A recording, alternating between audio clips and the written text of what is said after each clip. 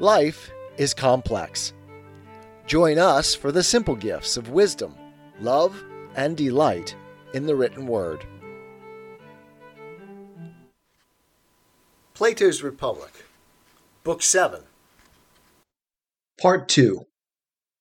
A matter of spinning a potsherd, but of turning a soul from a day that is a kind of night to the true day, the ascent to what is, which we say is true philosophy.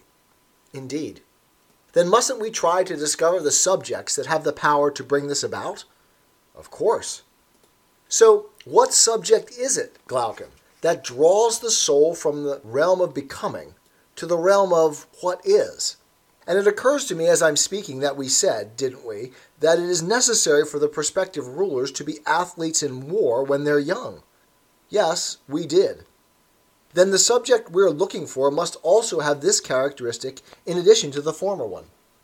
Which one? It mustn't be useless to warlike men. If that's at all possible, it mustn't. Now, prior to this, we educated them in music and poetry and physical training. We did. And physical training is concerned with what comes into being and dies, for it oversees the growth and decay of the body. Apparently. So it couldn't be the subject we're looking for. No, it couldn't. Then could it be the music and poetry we described before? But that, if you remember, is just the counterpart of physical training. It educated the guardians through habits. Its harmonies gave them a certain harmoniousness, not knowledge. Its rhythms gave them a certain rhythmical quality, and its stories, whether fictional or nearer the truth, cultivated other habits akin to these. But as for the subject you're looking for now, there's nothing like that in music and poetry. Your reminder is exactly to the point. There's really nothing like that in music and poetry. But, Glaucon, what is there that does have this? The crafts all seem to be base or mechanical. How could they be otherwise? But apart from music and poetry, physical training and the crafts, what subject is left? Well, if we can't find anything apart from these, let's consider one of the subjects that touches all of them. What sort of thing? For example, that common thing that every craft, every type of thought, and every science uses, and that is among the first compulsory subjects for everyone. What's that? That inconsequential matter of distinguishing the one, the two, and the three. In short, I mean number and calculation.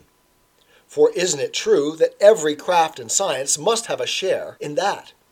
They certainly must. Then so must warfare. Absolutely. In the tragedies, at any rate, Palamedes is always showing up Agamemnon as a totally ridiculous general.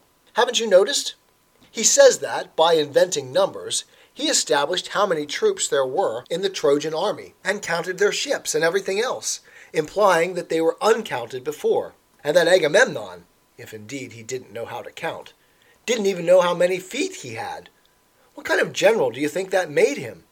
A very strange one, if that's true. Then won't we set down this subject as compulsory for a warrior, so that he is able to count and calculate? More compulsory than anything, if, that is, he's to understand anything about setting his troops in order, or if he's even to be properly human.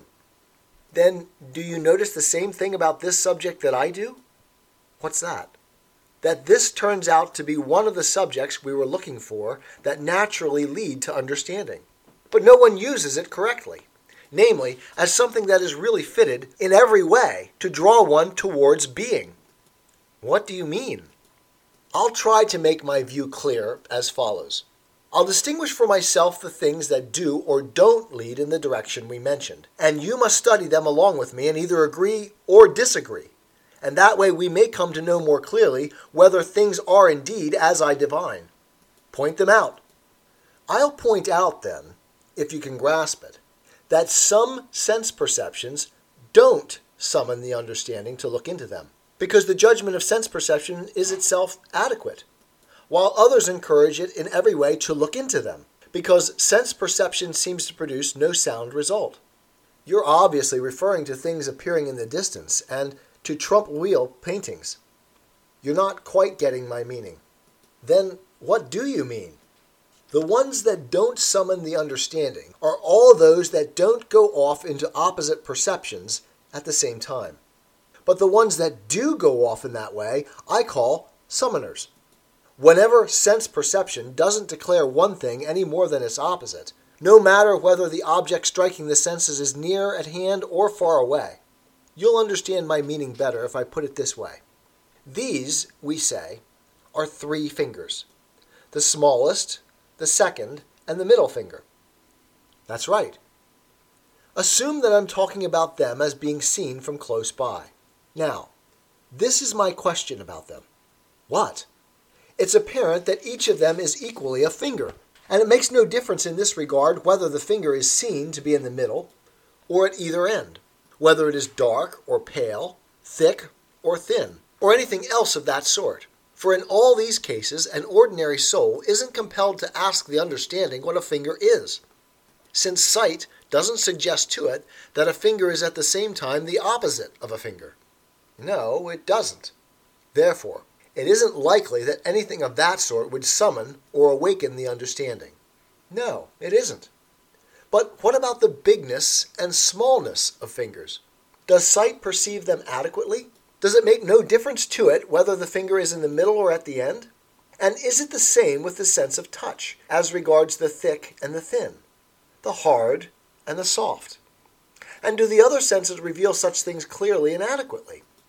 Doesn't each of them rather do the following?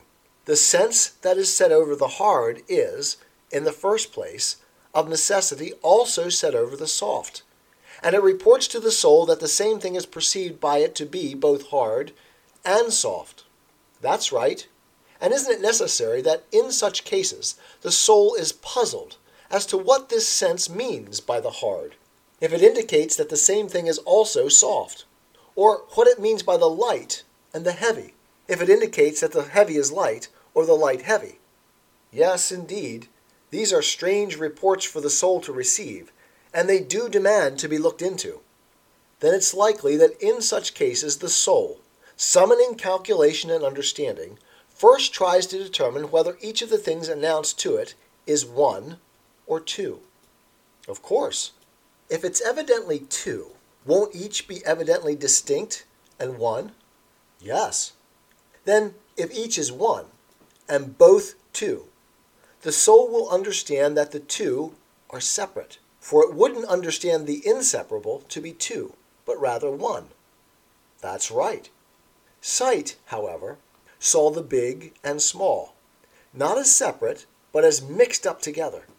Isn't that so? Yes.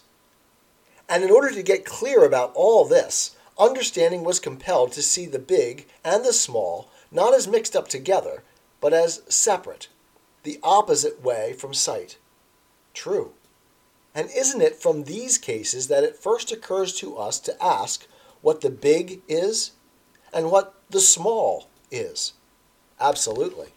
And because of this, we called the one the intelligible and the other the visible. That's right. This, then, is what I was trying to express before, when I said that some things summon thought, while others don't. Those that strike the relevant sense at the same time as their opposites, I call summoners. Those that don't do this do not awaken understanding. Now I understand, and I think you're right. Well then, to which of them do number and the one belong? I don't know. Reason it out from what was said before. If the one is adequately seen itself by itself, or is so perceived by any of the other senses, then, as we were saying in the case of fingers, it wouldn't draw the soul towards being. But if something opposite to it is always seen at the same time, so that nothing is apparently any more one than the opposite of one, then something would be needed to judge the matter. The soul would then be puzzled, would look for an answer, would stir up its understanding, and would ask what the one itself is. And so this would be among the subjects that lead the soul and turn it around towards the study of that which is. But surely the sight of the one does possess this characteristic to a remarkable degree. For we see the same thing to be both one and an unlimited number at the same time. Then, if this is true of the one, won't it also be true of all numbers? Of course. Now, calculation and arithmetic are wholly concerned with numbers. That's right. Then, evidently, they lead us towards truth, supernaturally so. Then they belong, it seems, to the subjects we're seeking. They are compulsory for warriors because of their orderly ranks, and for philosophers because they have to learn to rise up out of becoming and grasp being if they are ever to become rational. That's right. And our guardian must be both a warrior and a philosopher. Certainly. Then it would be appropriate, Glaucon, to legislate this subject for those who are going to share in the highest offices in the city, and to persuade them to turn to calculation and take it up, not as laymen do, but staying with it until they reach the study of the natures of the numbers by means of understanding itself, nor like tradesmen and retailers, for the sake of buying and selling, but for the sake of war, and for ease in turning the soul around, away from becoming, and towards truth and being. Well put. Moreover, it strikes me, now that it has been mentioned, how sophisticated the subject of calculation is, and in how many ways it is useful for our purposes, provided that one practices it for the sake of knowing rather than trading. Well, how is it useful? In the very way we were talking about. It leads the soul forcibly upward and compels it to discuss the numbers themselves, never permitting anyone to propose for discussion numbers attached to visible or tangible bodies. You know what those who are clever in these matters are like. If, in the course of the argument, someone tries to divide the one itself, they laugh and won't permit it. If you divide it, they multiply it, taking care that one thing never be found to be many parts rather than one. That's very true. Then what do you think would happen, Glaucon, if someone were to ask them, what kind of numbers are you talking about in which the one is as you assume it to be, each one equal to every other, without the least difference, and containing no internal parts? I think they'd answer that they are talking about those numbers that can be grasped only in thought, and can't be dealt with in any other way. Then do you see that it's likely that this subject really is compulsory for us, since it apparently compels the soul to use understanding itself, on the truth itself? Indeed, it most certainly does do that. And what about those who are naturally good at calculation or reasoning? Have you already noticed that they're naturally sharp, so to speak, in all subjects? And that those who are slow at it, if they're educated and exercised in it, even if they're benefited in no other way, nonetheless improve and become generally sharper than they were? That's true. Moreover, I don't think you'll easily find subjects that are harder to learn or practice than this. No, indeed. Then for all these reasons, this subject isn't to be neglected, and the best natures must be educated in it. I agree. Let that, then, be one of our subjects. Second, let's consider whether the subject that comes next is also appropriate for our purposes.